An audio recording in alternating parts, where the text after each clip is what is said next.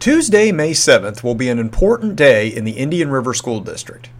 On that date, the district will host a major capital improvement referendum to seek funding for the construction of a new Sussex Central High School, an 8-classroom addition at Indian River High School, and a 4-classroom addition at Selbyville Middle School.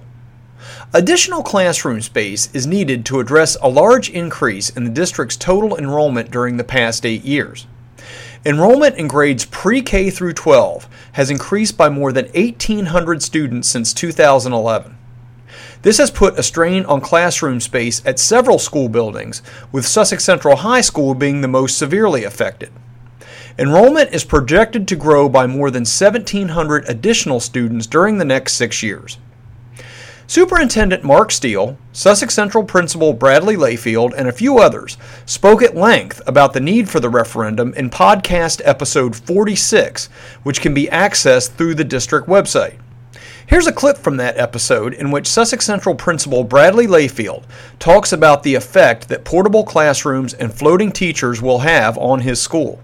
Ultimately, every dollar that goes towards renting a portable building takes money away and dollars away from instructional materials that impact the classrooms in the building. I'd be remiss if I didn't say we're very lucky to have resilient students that can adapt and make the best out of any situation, and it takes a phenomenal group of educators to be able to work as a team, to give up, quote unquote, my room for another teacher, and to allow that floating teacher to make it to their next class, go to the classroom a few minutes early so you can cover the kids until the bell rings. It takes a team approach.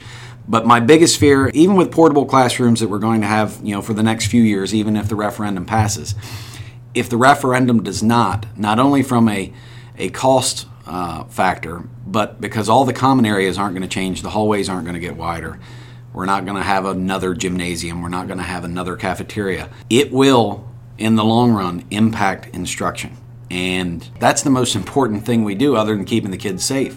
And that's going to impact their future. Are they going to be able to get into that college? Are they going to be able to have a successful future if we're not able to provide the instruction at the high level that we currently do because we're impacted by space constraints?